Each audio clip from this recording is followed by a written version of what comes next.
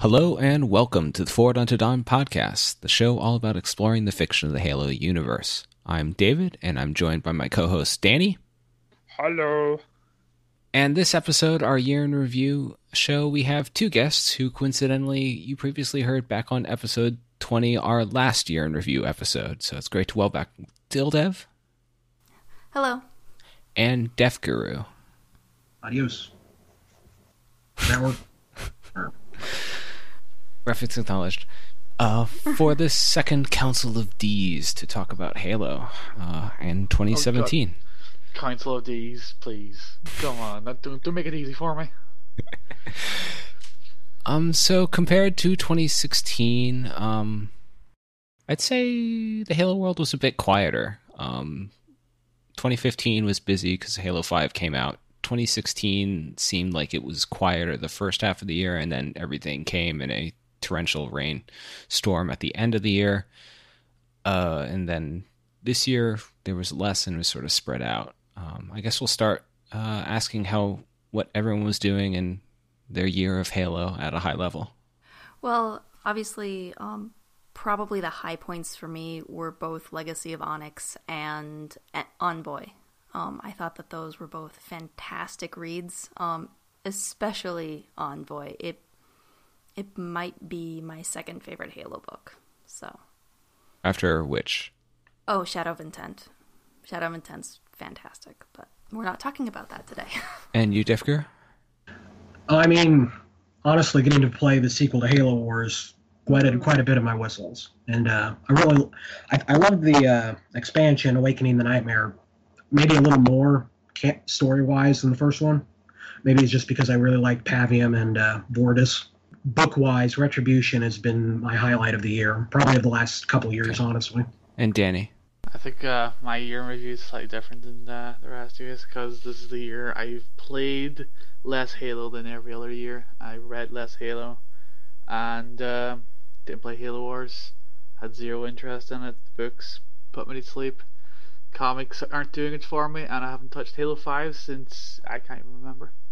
That's my year in review. Thanks for reporting in from the land of salt. Gotta have a negative Nancy somewhere. I'm a Jill, not Nancy. Okay. Okay.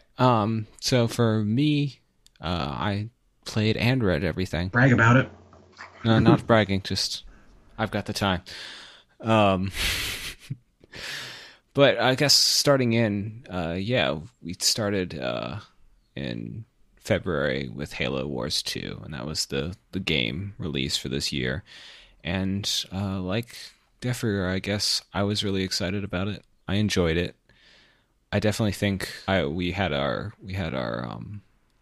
review, which we'll post a link in the show notes. I think the story was, for a lot of people, like a big step forward. They liked, we're getting classic Halo vehicles and return to an art style that's closer to Bungie's stuff. They liked following up on the Spirit of Fire, returning to the Ark. I was actually I liked the base game. I think Awakening the Nightmare was much better, both in terms of the short little story it told and also just being a more enjoyable, varied RTS game. But I quite enjoyed it, and I liked that there was the drip feed of leaders that made it more engaging gameplay-wise throughout the year. Dildev, did you end up playing Halo Wars 2? Because I know you had started on Halo Wars 1 last year. I did. I did play through Halo Wars 2. I did not play through Awakening the Nightmare, but I watched a playthrough online. So yes. I got the story. If you don't want to pay the money, you can just watch people play it on YouTube now. I really enjoyed both Halo Wars 2, the base game, and Awakening the Nightmare. Again, even though I didn't get to play it. The gameplay for Halo Wars 2, the base, was a lot of fun. I felt, comparable to the first Halo Wars. The story I felt was slightly different. In its focus, I felt Halo Wars, the first one, was better structured as a plot, but Halo Wars 2 gave us more character depth, and so I really enjoyed that. The writing in terms of plot wise wasn't as tight, but the characters felt more memorable to me in Halo Wars 2 as opposed to the first one. Yeah. I think Halo Wars 1 in many ways feels like a relic of old Halo in a lot of ways, in that it has very stock characters in a lot of ways. You've got your Cortana-like character, you've got your gruff military characters, you've got a situation where the ragtag UNSC force has to blow up a Forerunner artifact to keep it from the Covenant's hands. I think you can summarize it by saying they wrote a book where the antagonist's entire motivation was anger at humanity for blowing up Forerunner stuff. So, well, that is true. Which is really ironic because in Contact Harvest, they were being blamed for blowing up Forerunner stuff, but they weren't actually blowing up Forerunner stuff. That was the excuse used by the hierarchs in order to create the war. But then the war started, and then humanity did start blowing up. Hashtag the prophets were right. Yeah, I guess they were prophetic.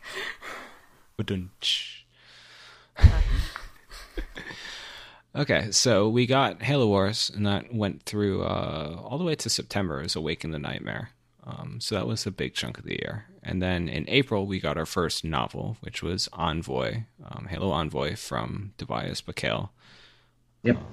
Which we covered a little in episode 21 of the podcast. And so you really like this still, Dev. Explain why. Tell us. Explain why. Well, one, I really enjoyed the short story in Fracture's Oasis that led up to it. I thought that did a really good job of setting the scene of the kind of situation, the tension in the joint occupation zone. And my favorite part of Halo has got to be the post-war interspecies kind of political tension. That's kind of my favorite thing. That's my jam. And so I was always really interested in what went into the joint occupation zone. Like what did it look like with humans and Sangheili interacting? So already just on the basis of the premise, I was excited to go in and see it, and read about what the structure was like. And then additionally, I was kind of expecting it to have a pacing more like the Kilo 5 trilogy. Because the Kilo 5 trilogy, being in the post-war landscape, has this... It's kind of in this... on the brink of crap hitting the fan. You know, they haven't reached it, and so the Kilo 5 folks are trying to make sure that when the crap hits the fan, because they believe that it will hit the Sangheili instead of the UNSC, or more the Sangheili than the UNSC. So in the Kilo 5 trilogy, it's more of this peace is possible, but nobody believes it's going to happen. So the folks like Jul 'Mdama and Kilo 5 and Perengoski are all pushing again back towards conflict and war. And I was kind of expecting that to kind of be the situation in Envoy, where there's this tenuous balance that will hopefully tip towards peace at the end. Instead, it starts off with violence already fully erupted, like we're dropped right in the middle of the war zone, and it was just kind of like a stressful read, like from the get-go. But at the end, despite all the conflict, despite the fact that there was, you know, that the peace talks failed initially, the end still brought about reconciliation and forgiveness and an emphasis on a peaceful resolution. Like the very fact that Rajka he goes from a warrior, someone who's proud to be a warrior, to someone who's proud to be a diplomatic envoy, and I loved it.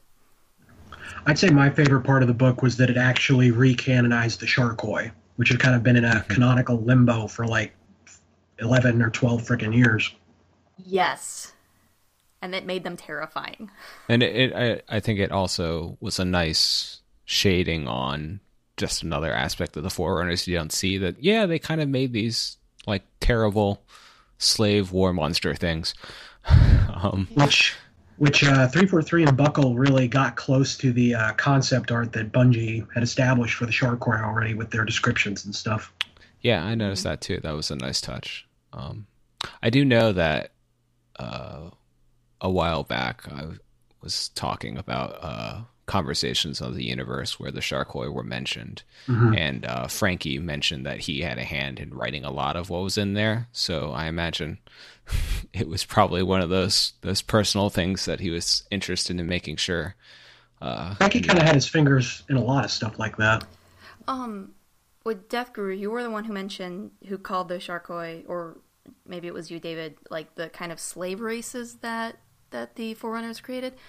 I think that's really interesting because I could be remembering this wrong, but either it was in the Forerunner trilogy or was in like a deleted scene from Halo 4, but like some of the races that we know now, weren't those kind of genetically engineered to be in servitude to the Forerunners as well? Am I remembering that right? I do not actually remember off the top of my head. I've forgotten more of the Forerunner saga than Greg Bear wrote. Yeah, it's 2018 will be the year of rereading all that stuff for me. Yeah. But I mean, even then you have the librarian dicking around with humans for funsies, so Yeah. it's not really that far away from their usual operation. Yeah. Okay. That was just kind of a side note that I cued in on. I also appreciated that this is one of the few books where someone does the obvious proper response to something, which is shoot the leader from the distance. And this is just the one case it doesn't actually work. So they immediately decide, oh, that guy's controlling all the Sharkoi. Let's shoot him in the head. And if it weren't for the fact that the Forerunners had a really bad idea of making their tech apparently work for everybody who puts it on, that would have been the end of it. They seemed really picky about which stuff they'd make only humans able to use. Mm-hmm. People were not... They had some plans going out to the Sharkoi factory, but no one missed the memo, and just... Bad project management, just bad project management overall. Yeah. Okay, I'm sure that most people, when they read the summary for Envoy before it came out, when it talked about some Forerunner secret being buried under the sand, I'm sure a lot of people assumed that was a Guardian. I was very pleasantly surprised that it was the Sharkoi for the reasons I've already mentioned.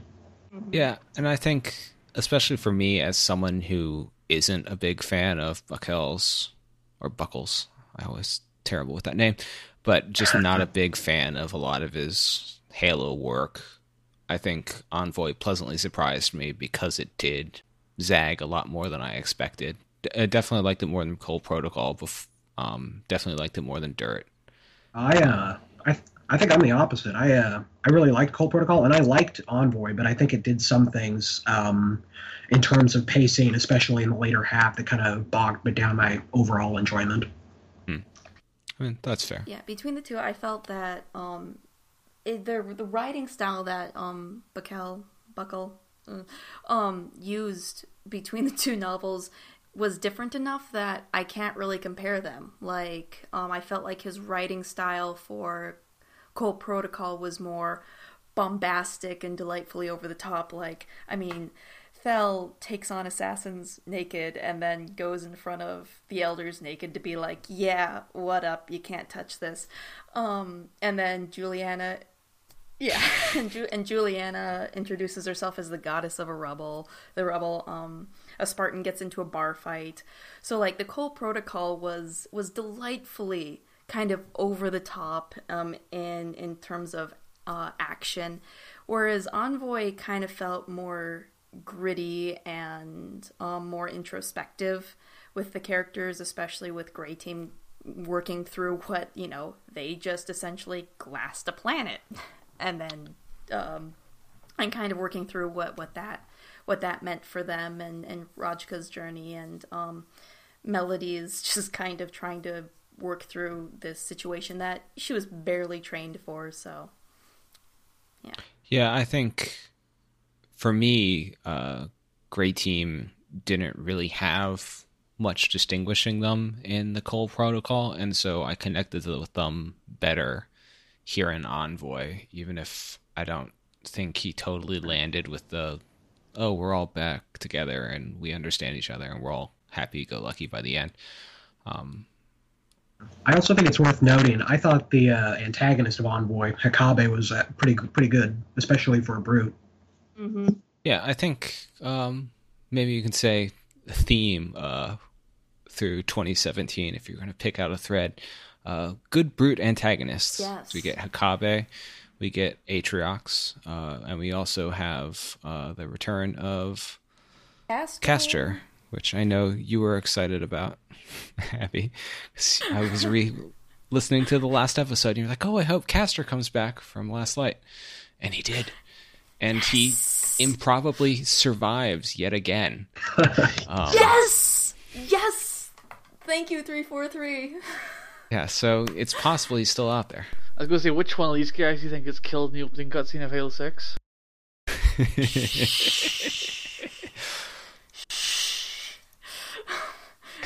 Dural Dama. Actually, yeah, Duralda survives too. But we'll get to that.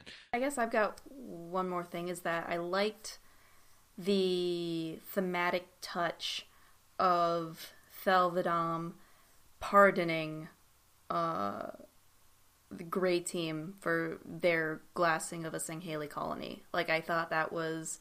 Like, I mean, on one hand, yeah, they both starred in the Cole Protocol. They were both major characters in the Cole Protocol, but also the whole thematic tie-in of, yeah, Thel's kind of glassed a lot of planets himself, and he's just kind of that perspective he has of, well, we did some bad things in war, so let's try to move forward.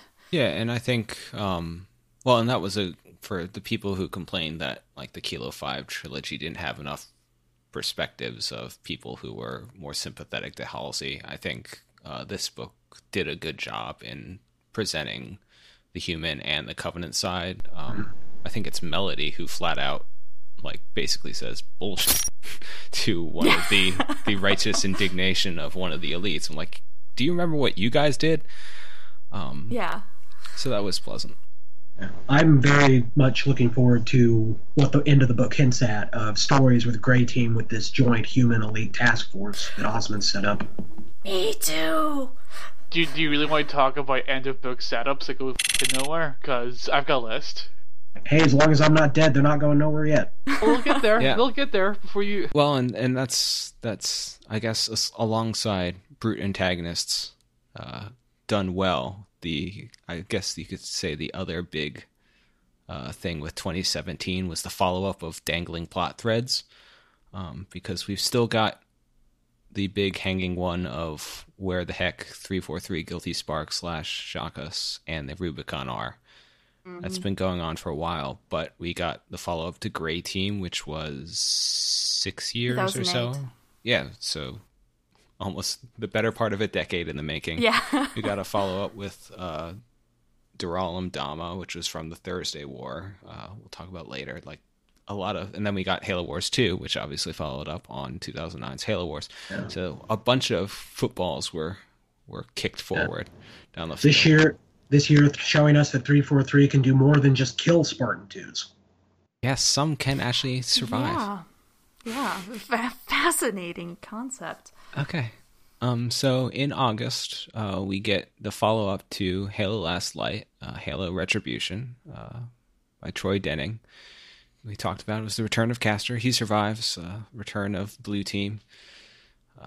And this one, I think probably overall, this is my favorite novel of the year.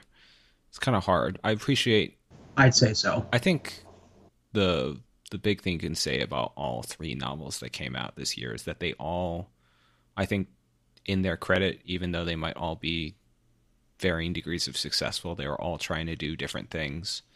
Envoy's delving into the political landscape, and I think gives...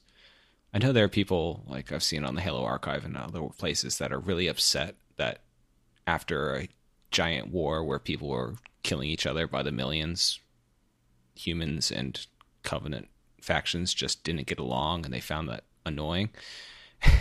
And so I thought Envoy was a good rebuttal to that. Like, yeah, they've got problems, and there are people who are not going to be interested in peace whatsoever, but there are people who are, and this is how the universe moves forward. So there was that going in all these books. But meanwhile, Retribution, while sometimes the mystery stuff kind of delved into like CSI level nonsense, I appreciate that Veta Lopez is a different kind of character than we're used to following around. She does different things. The book is structured in a different way. I think I gotta say, I think Beta Lopez is probably one of my favorite Halo characters at this point. Even without having finished Retribution, she is a fantastic character. I really appreciate how she, there is a very clear human trafficking issue with both the Spartan 2s and the Spartan 3s. And the Spartan 2s were addressed, that whole especially was addressed in Mortal Dictata, but Dictata, the third Kilo 5 book. Yes. But I like that Vita Lopez brought the attention to the human trafficking that was the Spartan program. Like, Spartan 3 program, and she tries to take the Gammas into protective custody. So I like that she's aware of that, and she's doing her best to kind of watch out for them, because they don't want to leave this, but she doesn't want to leave them in there alone. And so I really like that aspect of it. And she's also got an interesting angle of being someone who's aware of how terrible the system and the UNSC can be, but also feeling that her best option is to work within the system. And that she has her own personal lines she won't cross. I find it refreshing to have a character who's repeatedly not afraid to call Oni on bullshit. Yes. Someone's got to say it. She's saying what the fans are thinking. And then the other thing I really liked about Retribution was, I remember when the synopsis came out, I was really confused as to how this was going to make sense with the timeline of Halo 5 when you go to the Argent Moon, and what the heck was going on there. And it actually adds a lot more to the story than we got in the game, which I quite enjoyed, and set up that, yes, the Intrepid Eye, also the year of returning and surviving antagonists. Intrepid Eye is still bouncing around, still doing her own weird version of the mantle, where she's gotta make humanity better by possibly killing them all. We have Ultron in Halo now. Essentially, there are no strings on her. Yeah, and I liked, and I think it was also an interesting depiction, because usually you do have, like, when you have the AIs taking over, they are doing it in a bombastic way, like Cortana. Even if I am more a fan of the created story arc than many people, it's very much a here I am kind of story, whereas Intrepid Eye is all about doing things from the shadows, and if you've done something right, people won't know you've done anything at all, which I really enjoy. I like the conversation she has with Rooker, where she's like, hey, can you do this for me? He's like, no, you're not allowed to do that. You do that. Like, I'm not doing it, you're doing it. Oh, I am doing it. Yeah, and then I also really like that it shows ultimately, basically, that because no one ever goes back to read their own reports, Intrepid Eye gets away with it, because all it would take would be Osmond to reread something she wrote. I'm like, wait, I threatened to kill everybody there, and that's not what happened. And then the jig would be up. But all of this could have been avoided if they hadn't hired the horniest Oni agent I've ever seen. Yeah. Well, and that was another bit that I really loved, is that we have generally, I would say the general rule is that UNSC is all filled with competent people, and they make a point of Intrepid Eye basically manipulates the UNSC and Oni to promoting the most idiotic guy they have possible so she can control him, which is great. I'm all for the dumb humans getting their comeuppance. Yeah. I think the best thing I can say to praise this book is that this book introduces a human character, and Fred, the big Spartan 2 that we've known for years, and they start having a thing. And I should hate that more than anything in the entire world. And the fact that I don't means that it's good, in my opinion. It's a fair point. So also in August was the first issue release of Rise of Atriox, the comic mini-series / kind of anthology series, because the writers and artists are different every single time, which I know annoys the heck out of some people, myself included. Only when it's bad. Yeah, I don't think it's bad per se. It's just a reality of comic production. Yeah. I was not a fan of issue 1's art style. I've only read issues 2 and 3. My comic shop hasn't gotten issue 4 yet. But I think the art style in the other issues is better than the first one. Yeah, there's stuff to be enjoyed about all of them, but it is inconsistent. And that with alongside the fact that it's not very much a linear story, but much more like vignettes set in Atriox's timeline make it feel a lot more like an anthology to me.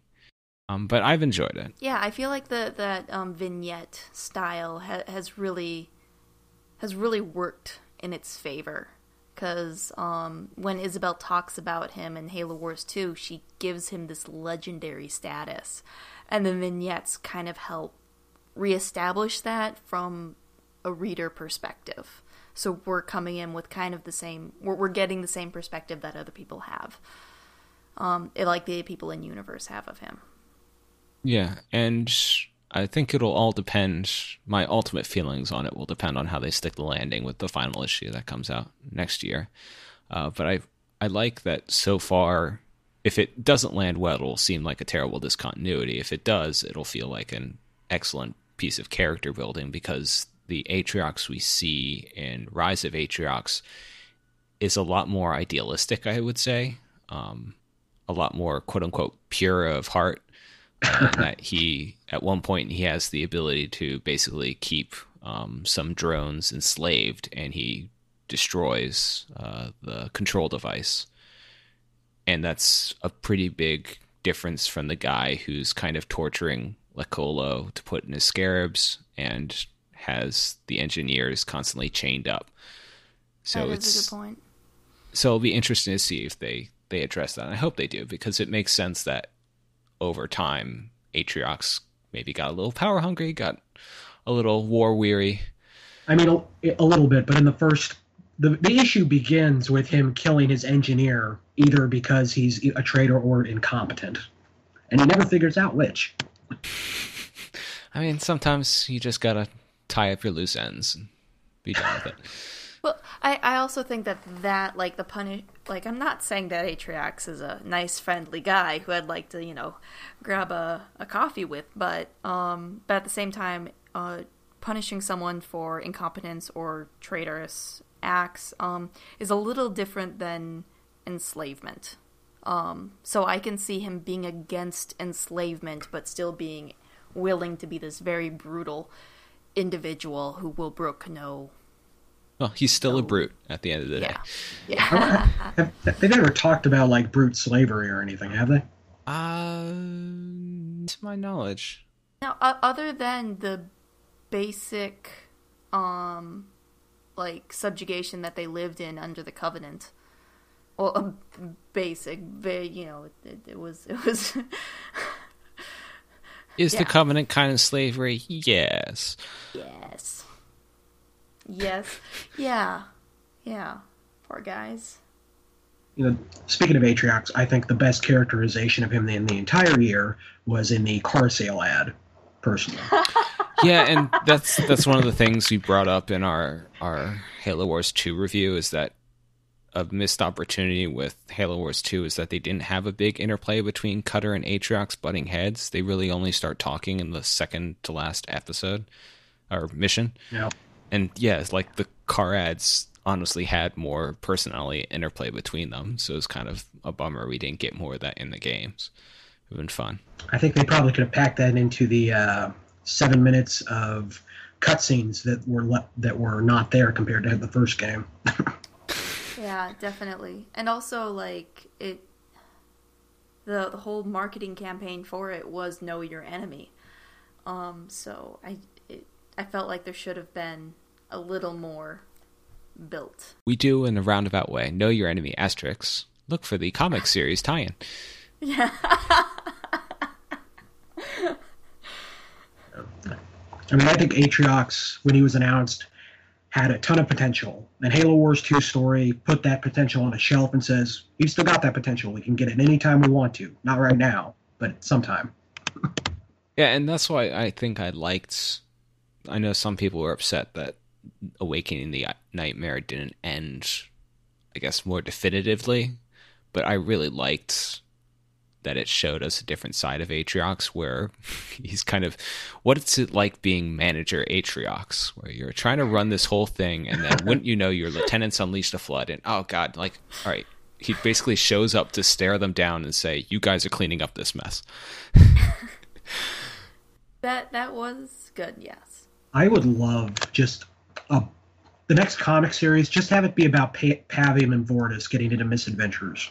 That's all I need. Yeah, they do seem like they would be good for your buddy comedy setup. Especially since one of them is Brother No and the other is Brother Yes. Brother No, too late, already doing it. And they're gonna introduce their third brother, Brother Maybe. So anything else about Retribution or Atriox? Okay, and then September, we got Awakening the Nightmare, which we've talked about a little bit, and we also got Halo Warfleet, which was the non-novel release. I completely forgot about that. Yeah, I had too as well. It's something that took out. I enjoyed it, but it's one of those things where I couldn't actually buy a copy because I really get upset that they don't release their art books and / large format stuff digitally. And I don't have room in my house for more stuff. I eventually broke down and got Mythos, but that was it. I mean, it was definitely, I think I'm not the kind of fan this was targeted for. It was targeted for more of the Stephen Loftuses of the world who like the more nitty-gritty details about ships and the tech. God bless that man, but I do not think of the Halo universe the way he does. Well, that's why he's helping them write the books, because most people don't think the way he does. It was actually, I can't remember which ship. One of them is credited as being created by Dr. Stephen Loftus in the in-universe. Oh. He gets his shout out, as well-deserved as it is. And so I enjoyed Warfleet for what it is, but it definitely was, it seemed like it was targeted at people who were not me. For the more hungry among us, though, I think the most interesting thing in the entire book was the galaxy map that it had, which showed us the location of all the Halos, along with three other quote-unquote threats that we don't know anything about. Yeah, it did have some, for the lore people, it did have some little tidbits. There was lots of interesting stuff, little things in it. The one thing that I picked up on that was interesting was they talked about, they had more stuff about High Charity and how basically the center of it was like at some point they had lost contact with it. Like no one went in there. It was like this lost zone of the city, which was interesting. There's lots of little tidbits like that.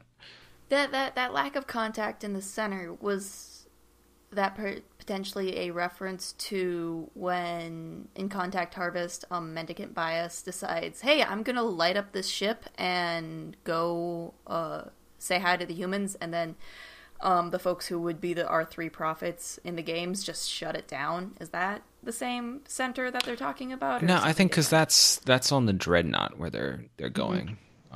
Which, speaking of, Warfleet gave us the name of the Dreadnought. Oh, yeah, that's what true. is it? The Anodyne Spirit. Yeah, so it had lots of little details like that that were still cool to know. Then, final thing we got this year was Halo Legacy of Onyx, our last podcast episode, and we had basically Danny for what he read. It's probably on the negative end, me in the middle, and then Haruspis on the positive side. And I believe that you were very much positive as well, Abby. Yes, exceptionally positive. Mainly because, like, okay, to start off with, I acknowledge that there are some tropes that are definitely in young adult. Like, for example, the main thing that that stood out to me was was when someone mentioned on Halo Archive, Tacit Axiom, I believe, kind of mentioned that, hey, you do realize that, you know, these folks are discussing classified information without checking to make sure that Molly is really out of the room. And, like, that I will grant. Like, that was a little... Yeah, I think my remark on that in our episode was, it's nice to know, even 500 years in the future, the standard kid method of, I'm going upstairs, I'm going to wait on the stairs and listen, still works. Yeah. Yeah. So, like, I acknowledge, like, that's a bit iffy. But in terms of, like, the other complaints that I've seen about, like, a Hergok shutting down a Guardian, to me, it's I don't care. It's Wait. Yeah. Yeah. They've never done that Yes. before. Never.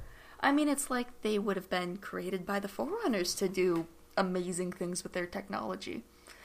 Yeah, so, like, beyond that, it didn't bother me, and it was so much of what I had been wanting to see from a Halo novel or from just a science fiction novel in general since I got into Halo. I fully acknowledge that it might not be for everybody, but honestly, this book had everything that I liked, except for a fancy ball. Like, honestly, if there had been a fancy ball, it would all of my favorite tropes would have been in there. Interspecies cooperation, female main character, themes about reconciliation and forgiveness, themes about family, alien characters, and, like, Gundam, I don't know how to pronounce the name. Little Angoy, she is adorable, and I love her. So, yeah, I have a more comprehensive discussion of how I feel about the book on Halo Archive. Yeah, we'll put a link in the show notes so you can. Yeah, but can read. I have a very strong personal bias towards it because it felt like going back to my roots as a fan. So. And I have not finished the book, but the first 50 pages, the thing I appreciated the most was that we finally got to see the Siege of Paris 4 and got a nice little cameo from Sergeant Johnson. Mm-hmm. Yeah. And I did not finish this because I have been having a terrible streak with Halo physical media lately. I bought Halo Legacy of Onyx, and it was missing 30 pages from it. It jumped from 56 to 87. And I have not gotten the last 2 issues of Rise of Atriox because my local comic book shop, the guy who owns it, is going through a divorce, and his wife called and canceled all of his comic orders. Wow. That's been a thing. Oh my gosh. So that's playing dirty. Yeah, so that's just one more reason to go digital. Just do that and read it on my phone, because like a filthy peasant. The only annoying thing is I hate not having useful page numbers to when people are talking about things and citing stuff. It's especially annoying for Forward to Dawn articles that you don't actually have an option for a page number other people can easily replicate. But you avoid those issues.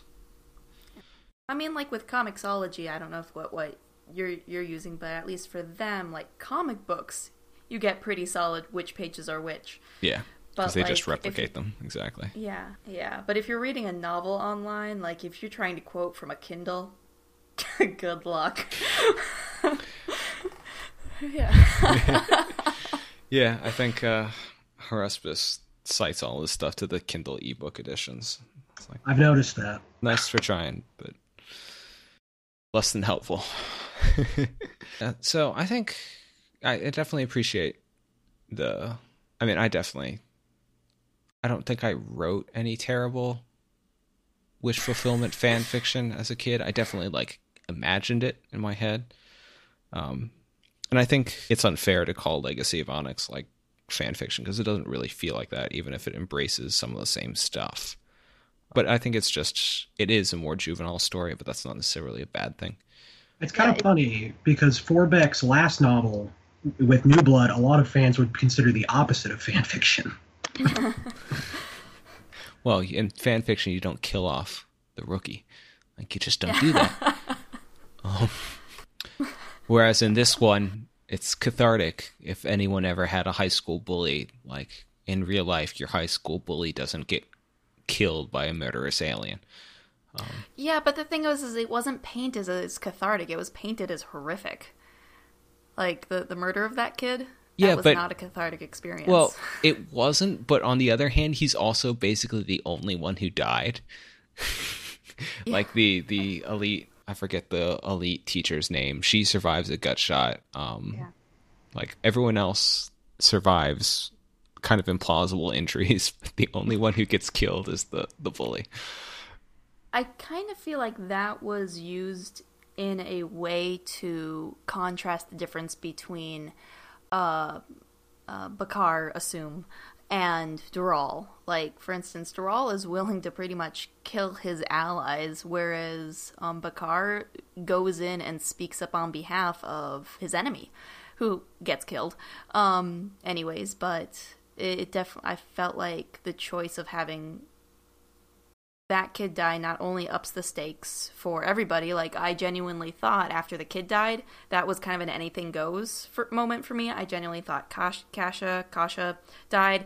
I actually thought for a moment that they had killed off Tom, and I was like, they're gonna have you. The fandom is gonna be outside your doorstep with like pitchforks, and for your own safety, please don't do that. They barely survived them lying that Team Saber was dead for like 2 years. Yeah. And so, or Black Team. There's still the people pouring it out for Black Team, and I just don't understand it. You were going to kill off some Spartan 2s. Those were going to be the ones to do. Have you posted that comment to the Halo Story subreddit before? That Black Team was the people to kill? I mean... Yeah.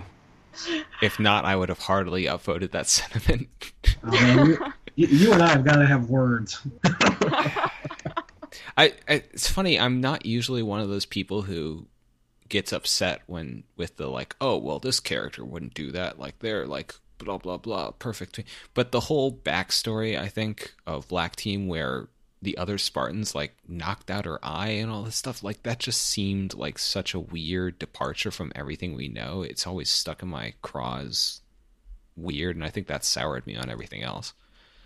I do give them props for coming up with a kind of goofy but still decent way to show identical Spartans in identical armor, but still disambiguate them with the Roman numerals on their faceplates before they just gave up on Spartans ever looking similar.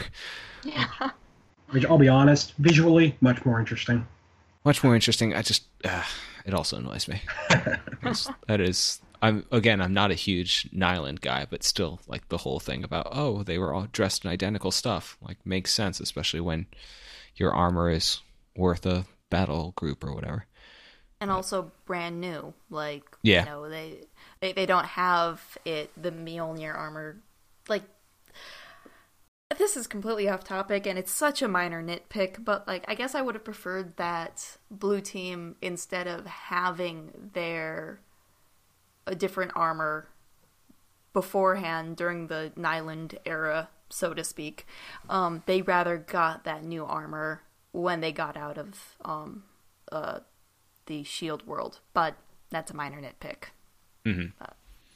Also, in terms of what, kind of going back to your comment, David, about, Black Team's death didn't really bother you that much because that one piece of their backstory kind of got stuck with you, and you weren't that fond of it, and it kind of colored the rest of your view of them.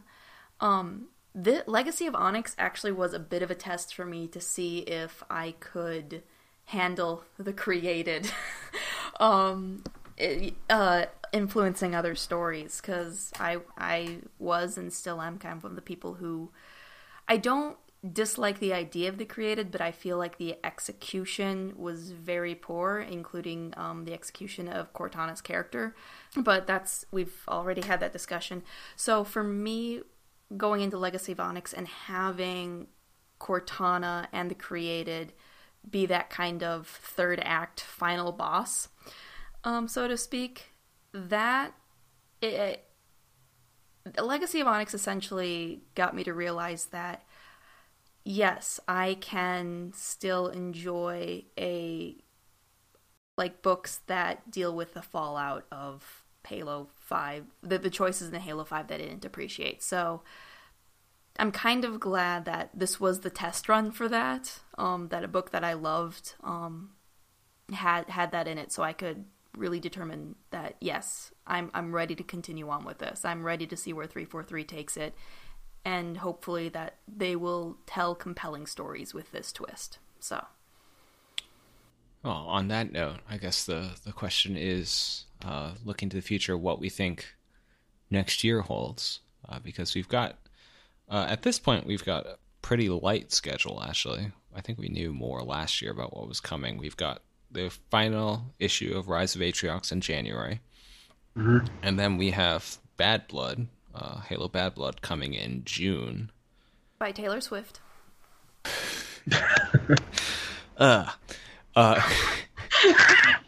Which I think is I feel like that's going to be the fastest turnaround for a book by the same author. Is that Forbeck again? Which is why it's kind of a surprising turnaround. Yeah, so I'm interested in seeing where that goes. I assume also it won't tie into Legacy of Onyx, partially because Legacy of Onyx does a good job of making sure that Trevelyan does not impact the created story, theoretically, going forward. It really is a sequel to Ghost of Onyx. And they did it without destroying a shield world. Yeah, just shove it back in slit space, guys. Well, and this is good because Danny has ranted on many occasions on this podcast about how it's just a giant thing that you can't ignore, and especially with Cortana on the warpath, it would not be acceptable to ignore it. And so they've shunted it away because clearly I think they've got interesting things going on with it being basically the only place where humans and elites are actually getting along well. That's kind of this utopian research project, even though they've kind of got an angry Covenant faction in there with them now. The solution does not please me in any way, by the way. This shocks me. I am shocked. Yeah. So, in addition to the things that you said are coming out next year, we're also getting the physical release of Halo Smoke and Shadow. Oh yeah, that's really? True. Did that come out this year? No, that came out last year. Man, my timeline is all screwed up.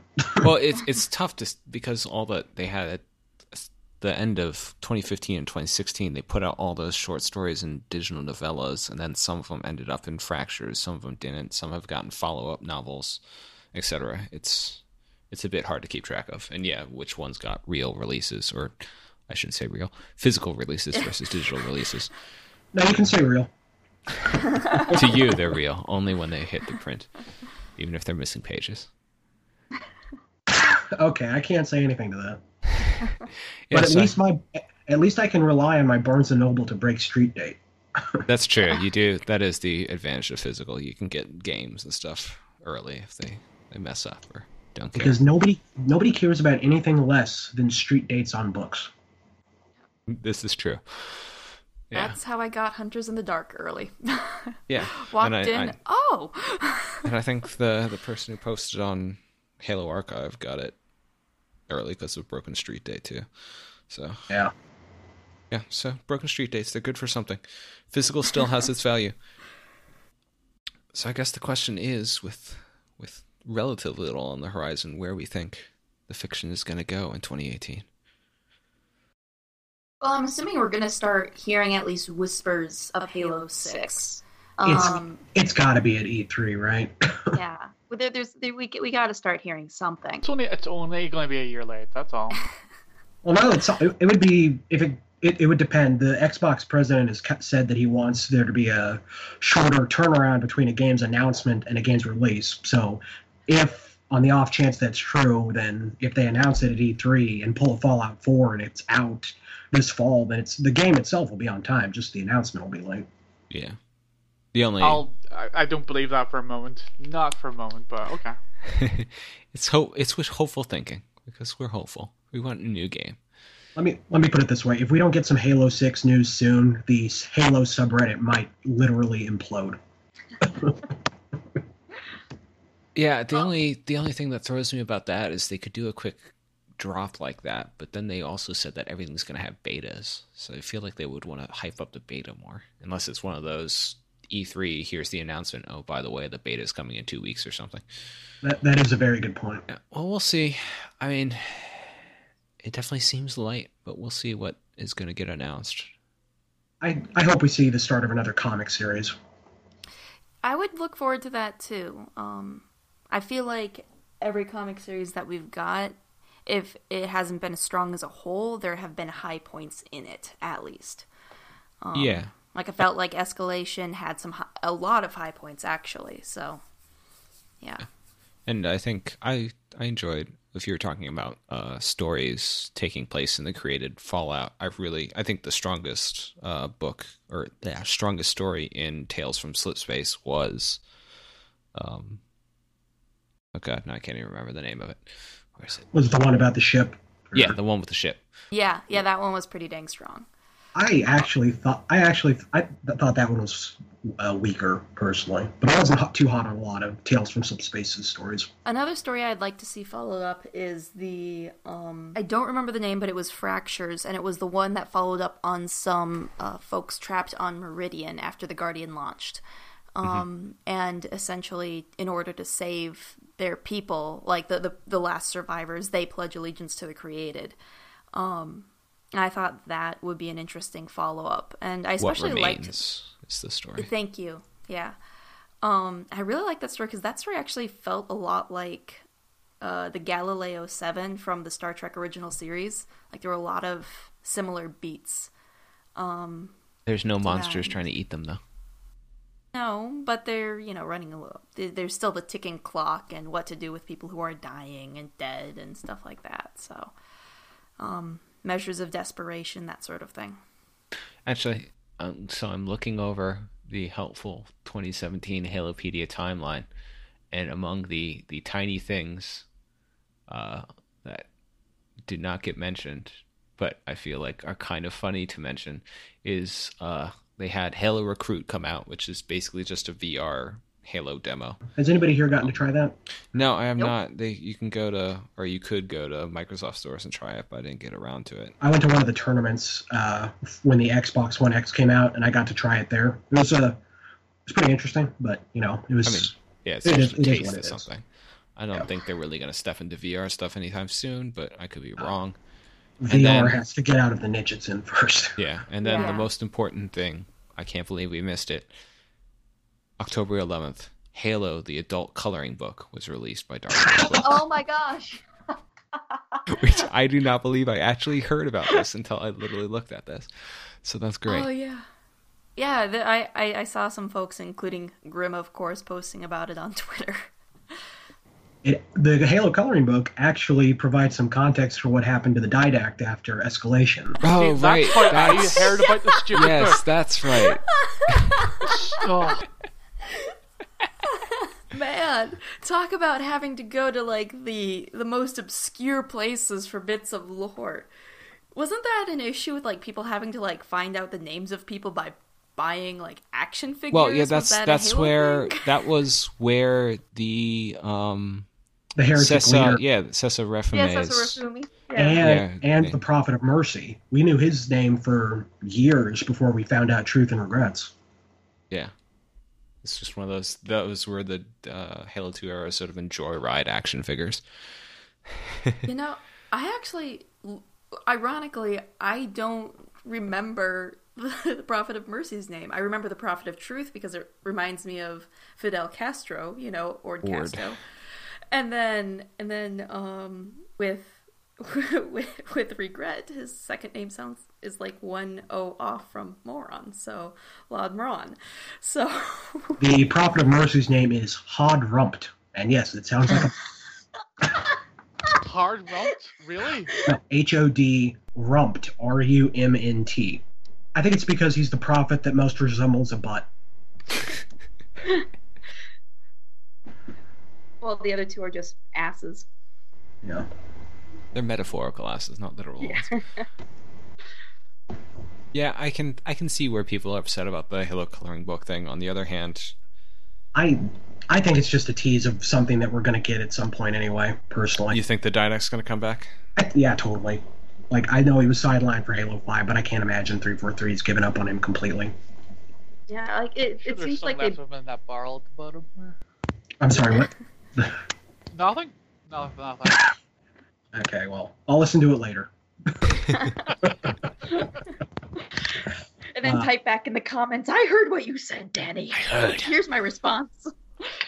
So, in addition to stuff that you're saying that we looked over, I know we talked about Awakening the Nightmare, but Halo Wars 2 had quite a bit of DLC in terms of leaders and stuff. Mm-hmm. Including the small and probably forgettable Operation Spearbreaker, which had almost no story to speak of, but I thought was at least a fun couple of levels to play. Yeah, it was, from a gameplay standpoint, I think the DLC was definitely better than the base game, because the base game, unfortunately, it just seemed like mostly they stuck things in multiplayer scenarios so people could figure out multiplayer stuff, but it wasn't as enjoyably varied. And Spearbreaker and Waking the Nightmare had a lot more differences in mission objectives and stuff. Yeah. But as far as leaders go, lore-wise, they're not too much, but I know Ken Sano provided some interesting... I think it'd be cool to get a book for her. Yeah. As far as Colony goes, it's just cool that we've got a hunter character. And then...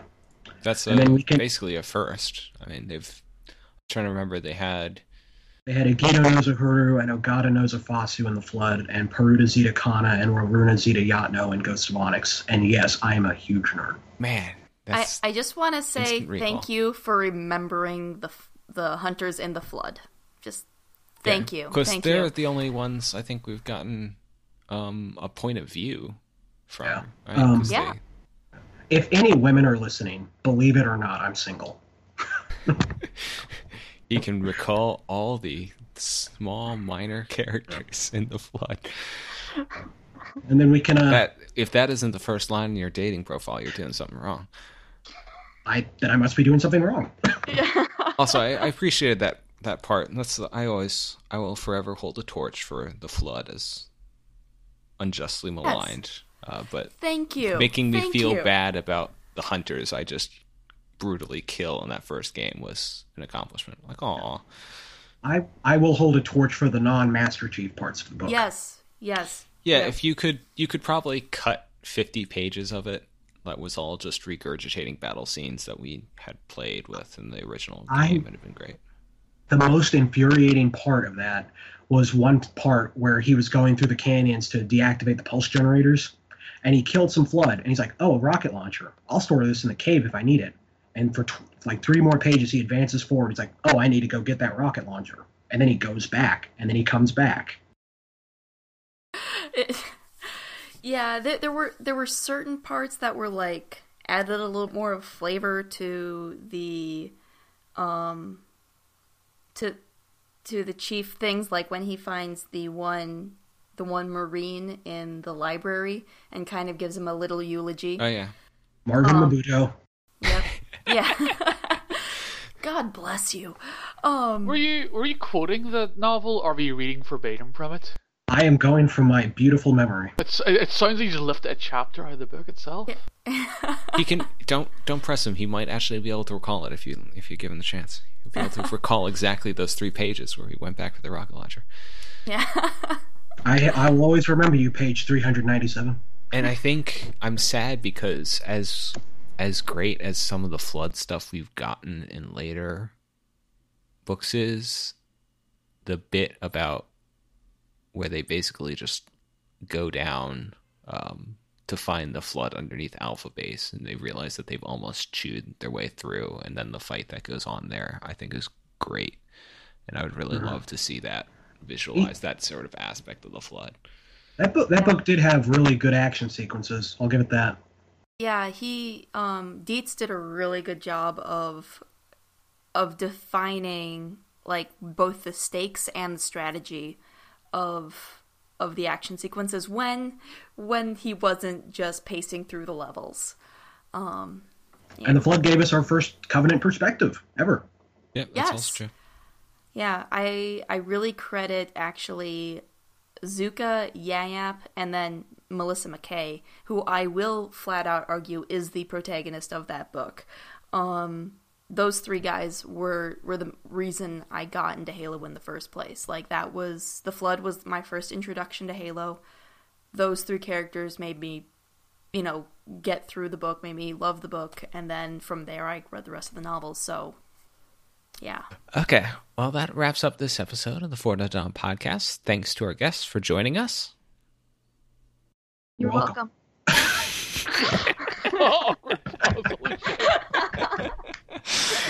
Leave that pregnant pause in. All right. You can check out the show notes for this episode at forwardtodawn.com/podcast25. While you're there, you can check out old episodes or articles on the site, subscribe to the podcast on iTunes, or follow us on Twitter and YouTube using the handle ForwardDawn. Thanks for listening, and we'll see you in the new year.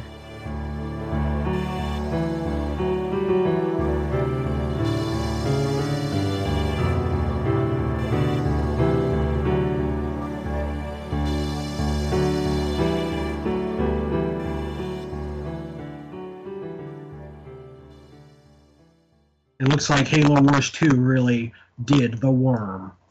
All right, I'm cutting that out. No, leave that in. I would not blame you in the slightest.